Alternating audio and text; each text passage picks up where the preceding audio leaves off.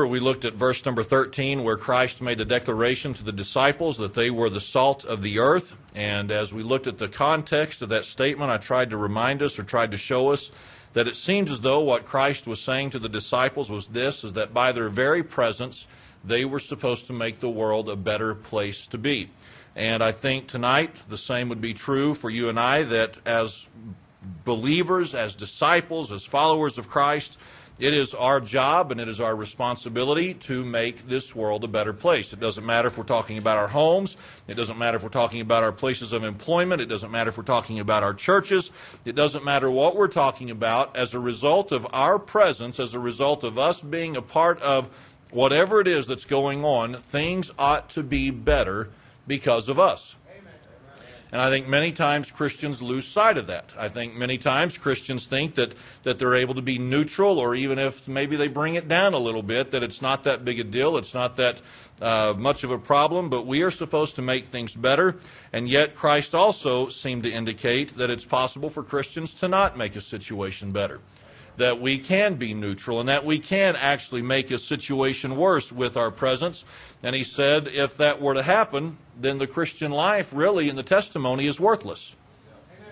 If the salt has lost its savor, then wherewith shall it be salted? I mean, it is thenceforth good for nothing but to be cast out and trodden under the foot of men. So if I'm not making this world better, and if you're not making this world better, then really what is the purpose of our salvation? And what is the purpose of our testimony? And something else to be mindful of that Christ said was this: if the Christians don't make the world better, how's it going to be made better? Because the lost world is not really worried about making this world a better place, at least not in the areas that matter most from the spiritual perspective. So how are we salt? We are salt through obedience to the Word of God. That is how you and I are able to be salt. When we live in obedience to the Word of God, that just naturally makes the world a better place. All right, so that's what we talked about last week. Tonight we're going to look at verses 14, 15, and 16, a portion of Scripture that most of us are familiar with. But real quick, let me ask you something. Probably talked about this before, and probably the answers haven't changed. But how many of you have ever looked in the mirror and thought, perfection? Oh, Brother Darrell. If this message ever makes it to the radio, we will definitely edit that out. Most of us, outside of Darrell, over the course of our lives, at some point, have looked at ourselves and thought, man, I wish this wasn't so. I'd love to change this. I wish that this were not the case for me. Over the years, I'm sure I've mentioned this before, and I apologize for the repetition, but it's just something that it comes to me on many occasions simply because of my height. People will say something like this: man, I wish I had some of your height. And I have said repeatedly, if I could, I'd give you some. Why? Because 6'7" was wonderful in basketball. 6'7" was wonderful in high school when you were taller than all your friends. But 6'7" at age 40 just isn't as cool as it once was. It just isn't. I mean, it gets old after a while, being cramped in cars or being cramped in airplane seats, or you go on a ride with your kids like at Disney World, and, you know, you're like the scrunched up kid there, you know, and it's not fun. It's not enjoyable anymore. It's not neat. And the heavier you get at 6'7", it's like that much more of me to spread around. And so there have been times I've thought, you know, I mean, if I could just shrink down to like 6'3", 6'4", you know, you might say, well, what difference does that make? A lot of difference. It really does. It makes a lot of difference. And so there have been times I thought, man, I would just love to just be a little bit shorter. I've thought that because I'm now clothing my kids who have some of my genetics. I mean, I've looked at Nathan a few times and I've just thought, quit. Just stop, you freak. But wait. You look just like me, just a skinnier version of it. So I look at that and I think sometimes, man, I wish that were not so for me. I look at Hannah, and as difficult as it is sometimes for Nathan to be tall, it's even more difficult for a woman to be tall. And so I look at Hannah sometimes and I think, man, I wish I didn't have these genetics that allowed for taller children. And I'm just mentioning one of several things over the years that I've thought, I'd love to change. Have you ever thought that? If I could just change this, I'd be happy. If I could just change this, it'd just be great. If I could just pin these back, bring this down, make this smaller, get rid of this, and straighten my teeth, and just be one, then I'd be okay. I've looked at guys before that have those real chiseled jaw lines, I'm thinking, oh, that's cool. I always look like I have marshmallows in my mouth. That's what I look like. At least when I see pictures of myself, that's what I think. But you know what? At the end of the day, that's not how God designed me. That's not how God created me. And so you may look at some part of your life, you may look at some part of your physique, some part of your appearance, and you'd say something like this, man, I'd change this if I could, or I'd change this if I could, or I don't like this, but at the end of the day, that is who we are. And that is how God designed us, and that is how God created us. Now, I want to take that principle tonight, and I want to look at it from another perspective. And if I have mentioned this before, I don't know when I have, but I apologize if this is repetitive as well. But I've said to Susie, and please hear what I'm about to say, okay? I want to throw in a couple of disclaimers real quick. I love pastoring. I do. The only thing that I'd change about the ministry right now is not my location, not anything other than I just wish we had more people here. Okay? That's the only thing that I'd change about ministry. I absolutely love ministry. However, that being said, there are times that I've shared with Susie and I've shared with others on different occasions. I would like sometimes to just be Kyle. You know what I mean? Because it doesn't really matter if you're a pastor of a large church or a smaller church like ours. I mean, a pastor still lives in a glass house. And you say, oh, it's not that bad. Come walk a mile in my moccasins. It's amazing how mindful you have to be of things sometimes just because you're the pastor of a church. And I think sometimes in a smaller community, it's magnified that much more because so many more people know that you are the pastor of a church. And so there have been times I've said to Susie, I would like to just be Kyle.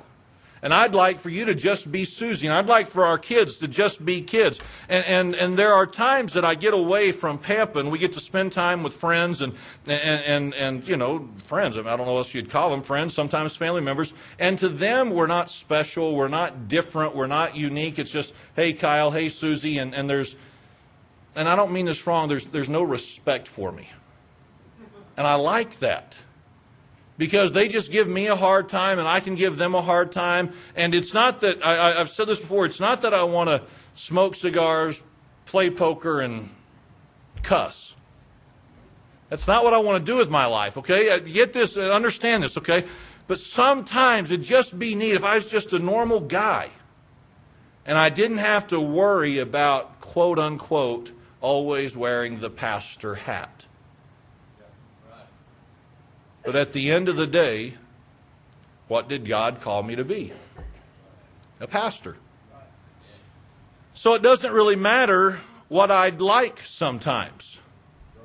At the end of the day, God called me to be a pastor. He called Susie to be a pastor's wife. And as a result of allowing them to be born into our family, then the kids get to be a part of this ministry that Susie and I are engaged in. And at the end of the day, kind of like my physical appearance and that which I might change if I could, but I can't. At the end of the day, if I'm going to live in obedience to God's will for my life, then as much as I'd like to remove myself sometimes from that atmosphere, I can't. Because that's not what God called me to be. Now, this evening, I promise you, this message is not about me and it's not about that. I'm just trying to show us a principle here that I think all of us have struggled with at different times. And so tonight, look in verse number 14. Verse number 14, again, a very familiar portion of Scripture. Just follow along with this and don't get hung up with anything I've said so far. In verse number 14, he says, "Ye are the light of the world." Ye are the light of the world. Now, he's talking to disciples, and he says, you are the light of the world. So if you think about this with any measure of common sense whatsoever, then it seems as though it would be reasonable to assume that what Christ then is also implying is this world is kind of a dark place in which to live. I mean, why else would light be needed if there wasn't darkness? All right, so if Christ were to say to the disciples, you are the light of the world, then he is implying that the world is a dark place to live. And I would suggest to you this evening that it's not just the metropolitan busy areas and the busy regions of our country that are dark. I would suggest to you even this evening that Pampa, Texas is a dark place to live in and of itself. The sin that is present in Pampa, Texas is amazing. The sin that is present in Pampa, Texas is overwhelming. The sin that is present in Pampa, Texas, it is literally astounding sometimes that what you hear takes place in Pampa so many times is no different than anything that is taking place, it is no different. We'll have to cut this out too. It is no different than anything else taking place in any other part of the world. That was not that hard. I just made it that hard. Okay.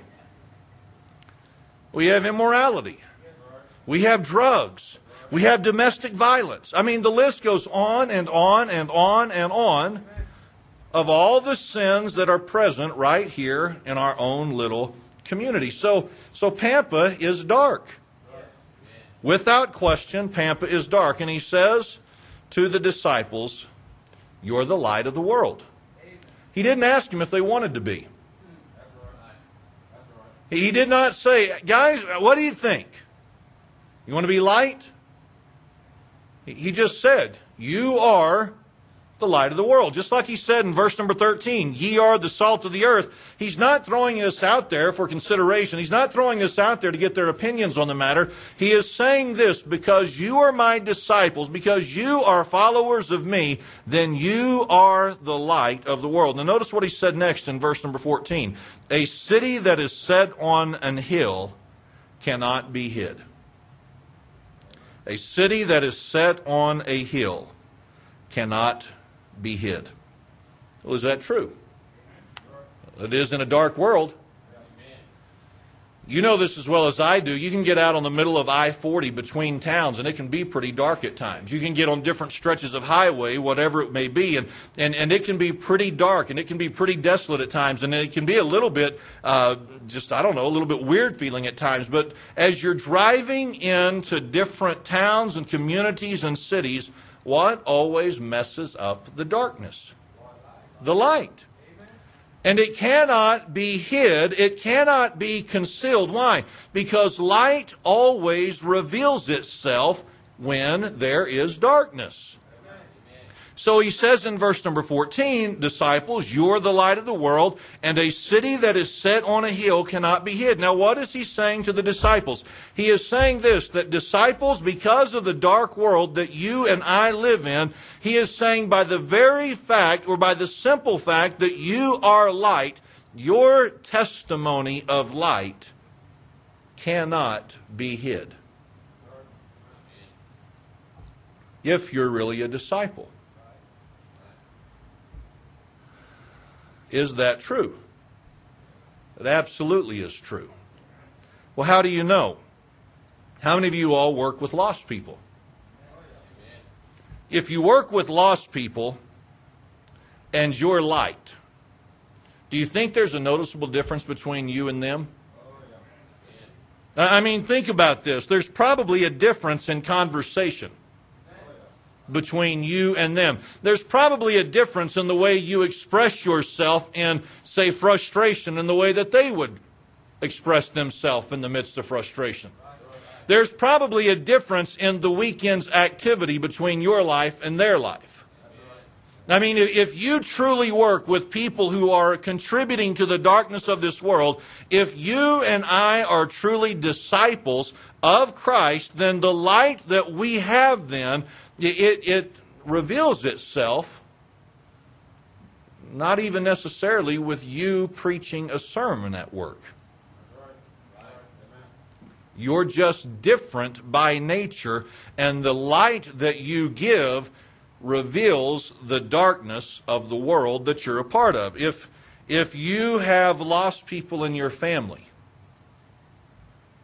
would you suspect that your lifestyle is different than theirs? Well, obviously it would be. I mean, again, if you've got lost people in your family, they probably communicate different than you. They probably do things that are different than what you would do. And again, their weekend activities would be a little bit different than yours. And I'm not saying they're bad people, but what I'm saying is this. Based upon a disciple's manner of life, it is naturally going to stand out, and it will naturally be different than what the world does. And you can't hide it if you're a true disciple. And on and on and on the illustrations could go. If you serve in the community in different capacities, the fact that you are a Christian is going to manifest itself if you live in obedience to the Word of God. All right, so we understand that we are the light of the world, Christ says to the disciples, and obviously would say to us. Then he says, a city that is set on a hill cannot be hid. So, if I'm living the Christian life the way that I'm supposed to, if you're living the Christian life the way that it's supposed to, then really when we are in the midst of a dark world, an unsaved and an ungodly world, it ought to be pretty obvious. It ought to be fairly obvious. You're different than the average person. But notice what he says in verse number 15. Neither do men light a candle and put it under a bushel, but on a candlestick, and it giveth light unto all that are in the house. Now, we know what Christ is saying if we're familiar with this portion of Scripture at all. We know that Christ is saying to the disciples back in the days in which they lived that no one lit a candle for the purpose of covering it and not letting anybody receive the benefit of the light. They didn't just flip on the switch in this part of the house and keep it from going into the rest of the house so as not to disturb it. If the house was dark, if the path was dark, if the place of work was dark, they would light the candle not for the purpose of then trying to hide it and then try to conceal it.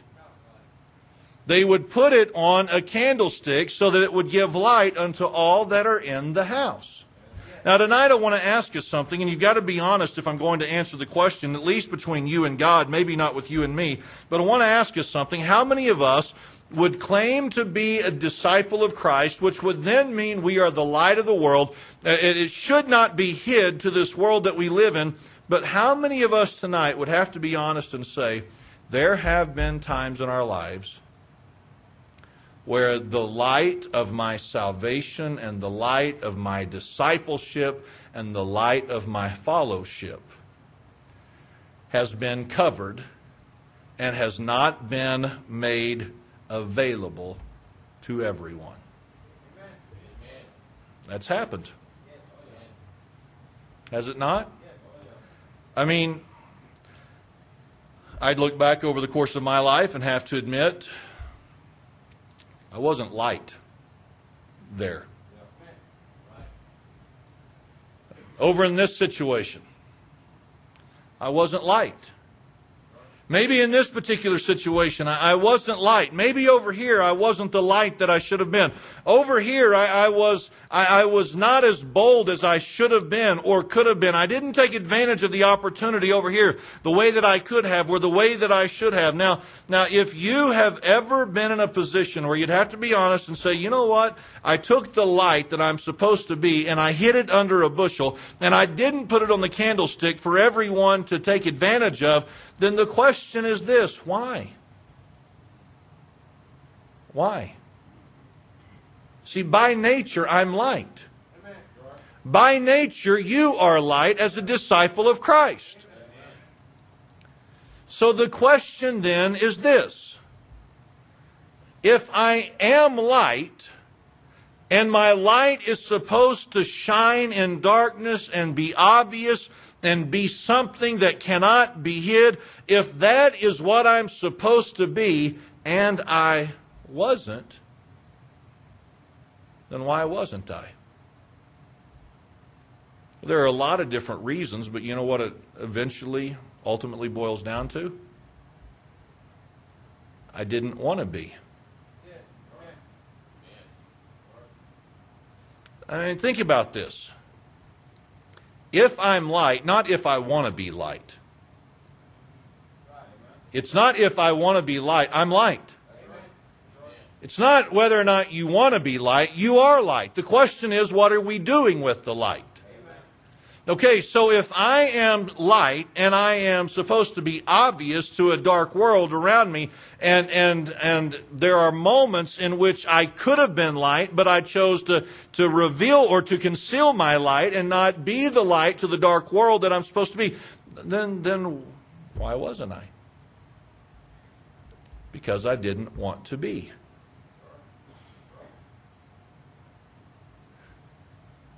Have you ever gotten tired of being the Holy Joe at work? I mean, do you ever get tired of being the one who's always the voice of negativity at the family event? Do you ever get tired of being the voice of integrity or morality or honesty in the midst of an environment where you think that ought to be common sense?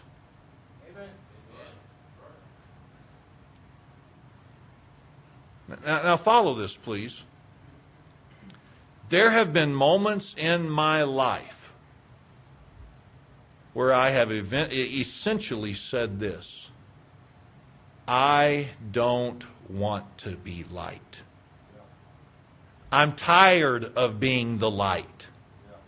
Because I am sick of everything that goes with being the light. Doesn't that sound self-righteous?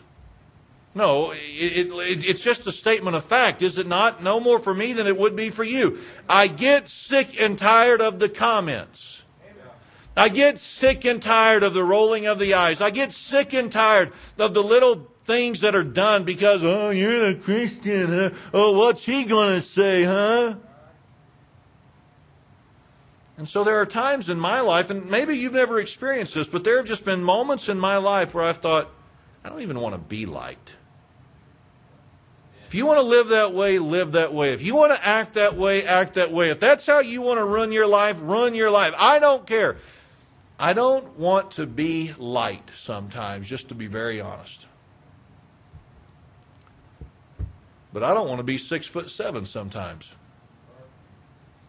But guess what? I am. And sometimes I don't want to always be known as, oh, there's the pastor, but I am.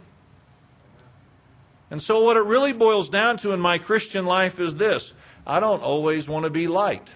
Who cares? Christ never asked me if I wanted to be light. He said, you're a disciple. You're a follower of me. You are someone who is supposed to be different in this world. So here's just the simple truth for you, Kyle. You're light. Deal with it. Even if you don't want to be light, even if you're tired of being the only voice of negativity, even if you're the only one who steps up and says something when everyone else is going with it, even if people continue to make the little snide remarks and roll their eyes and say the hateful things, it doesn't matter what you want. At the end of the day, because of your salvation, you're light. Do you know that tomorrow when you start a new day, you're light?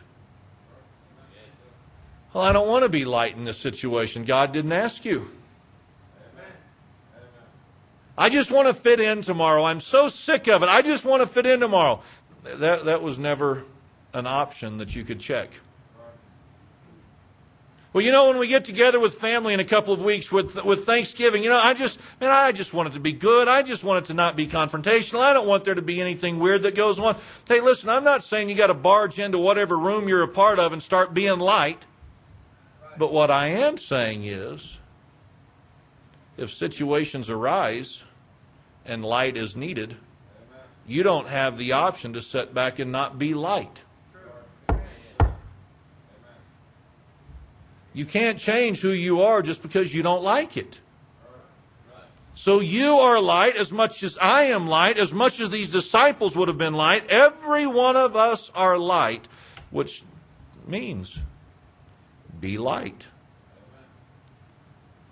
Be light even when they don't like you. Be light even when they make the comments. Be light even when you know you're just going to irritate them again. Just be light. Why? Because that is what you are, whether you like it or not. Well, how do we know we're supposed to just be light? Well, notice what he said in verse number 16. It's kind of a statement of encouragement from what I can tell. He says, let your light so shine before men. Amen. Disciples, you are light. You cannot be hid. You are not saved for the purpose of putting it under a bushel. No, to put it on a candlestick. So go out and let your light shine before men. Why? So that they may see your good works. Whether the world realizes it or not, which most of them don't, unfortunately, they need us being light, and they need to see us being light. Why do they need to see our good works? Well, for one reason, to show a contrast between our life and their life. See, if you go to work tomorrow, if you go to the family functions, if you go to the community events, whatever it is that life would take you to, if you go to those events and you say, okay, I'm not going to be light today. I'm not going to be light tonight. I'm not going to be light in the situation. I'm just going to make sure that nobody knows I'm a Christian. Listen, please, then the world never gets to see a distinction between you and them.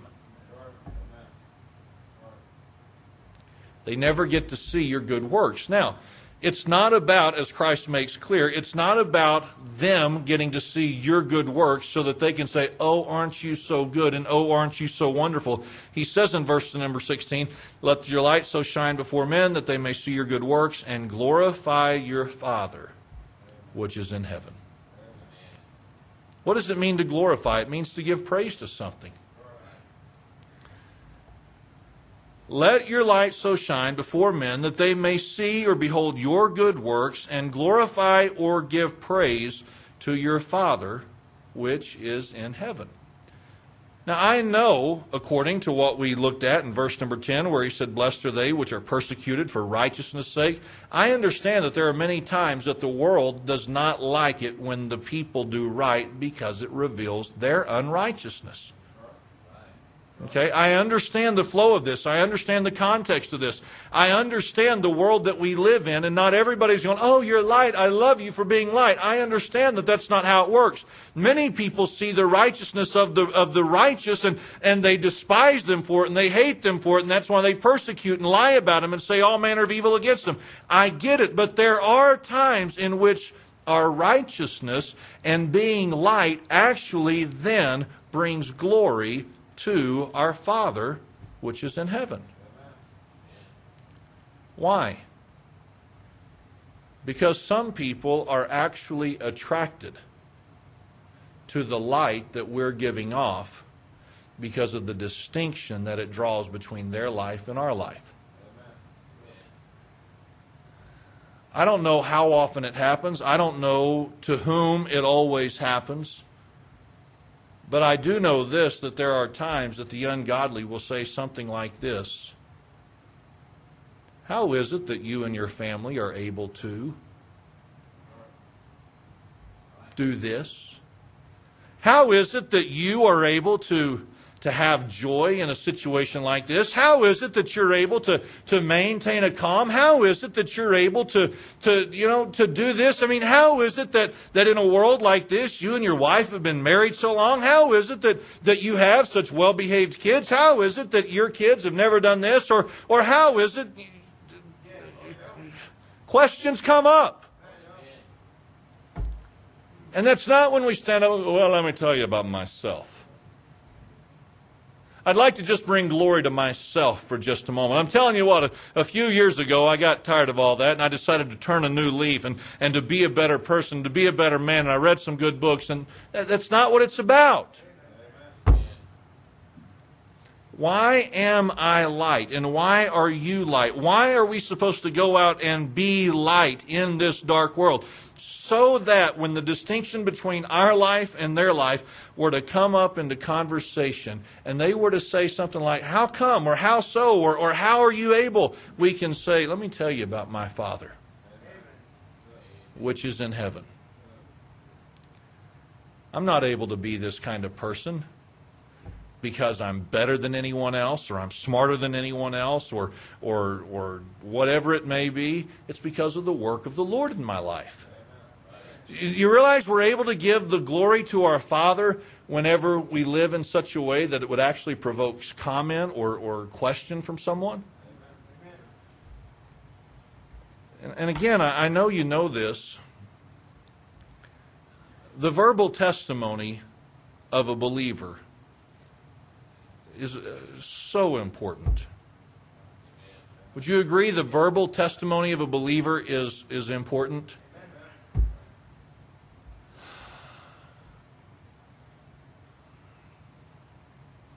But as important as a verbal testimony of light is,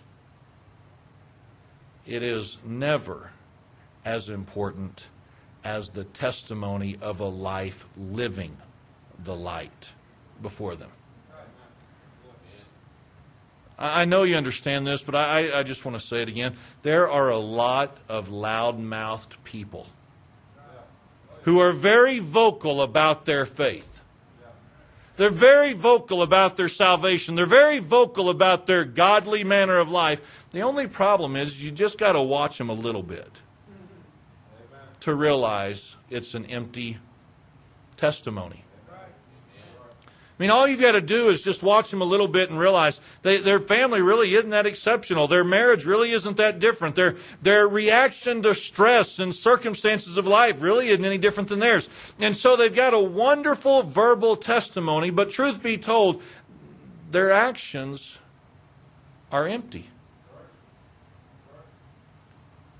Me being light tonight does not consist of me going someplace to eat this evening and confronting the person about their eternal condition and their soul. And where will you spend eternity tonight, brother? You're not even a brother yet, mister. Now, when God opens opportunities and God opens doors and allows me to say something to someone about their soul, is that necessary and important? Of course it is. But unless the Lord opens those doors and unless the Lord gives opportunity, what do I need to do? I just need to live the Christian life. Why? So that I might be light. Why? So that the world can see a difference between me and them. Why? So that when anything might be said, when the world should see and behold my good works, that I could give the glory and the honor to the Lord. Now, I know that I'm a sinful man. I get it. I understand it. I am a fleshly person. I'm no different than anyone else. And you may sit here this evening and say, I cannot believe that you would admit that sometimes you don't want to be light. Sorry. I've already admitted it. I can't take it back. Why? Because I struggle with it. Because sometimes I just want to say, I don't care. If you don't care, why should I care? But I don't have that right. And some of you this evening, again, knowing the context of the service and the fact that you're back out on a Sunday night on a cold, snowy day, you may sit here and say, Brother Kyle, Pastor, are you serious? Yeah, I'm serious. Some of you may get tired of trying to be light. Some of you may think that whenever you walk into work and you clock in, you don't have to be light anymore. No, you got to be light. You got to be. Well, whenever I get home, I just kind of let my hair down and I just kind of, no, you're light at the house. Well, family, they just kind of accept me for just being one of them. And I don't have to be, no, you are light. You are the light of the world. I am the light of the world. And if we're not light, then the world continues to live in darkness. You're light, whether you like it or not, just like you're salt, whether you like it or not. And I think the implication would be the same for light as it is for salt. If I am putting my light under a bushel, then what good is my salvation? I mean, think about this. If I'm not putting it out there on the candlestick to be a benefit and a blessing and a help to others, then what good is it to anyone? And so if you've kind of been of this mindset of, well, I'm not going to stand out and I'm not going to be light and I'm not going to ruffle any feathers or cause any waves. I'm not going to do anything like that. And I'm just going to sit here and I'm just going to be silent and not be light. Then why are you even saved? You don't have to be loud. You don't have to be vocal. But you do have to live it. At all times, whether you want to or not. And then when God gives opportunity, you can say, you know why? Because X number of years, God changed my life. Hey, do I still make mistakes? Oh, man, just ask my wife. Do I still make mistakes? Oh, man, just ask my husband. Do I still make mistakes? Oh, man, ask my kids. Yeah, I still make mistakes, but by the grace of God and by the glory of God, He has brought me to this point, and He can do the same for you as He's done for me. But if I'm not light, that'll never happen for anyone else. Let's all stand tonight and bow our heads for a word of prayer.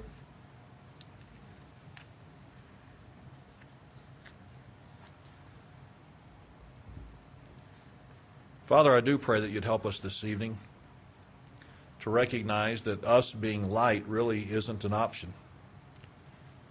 As disciples, as followers of you, we are light.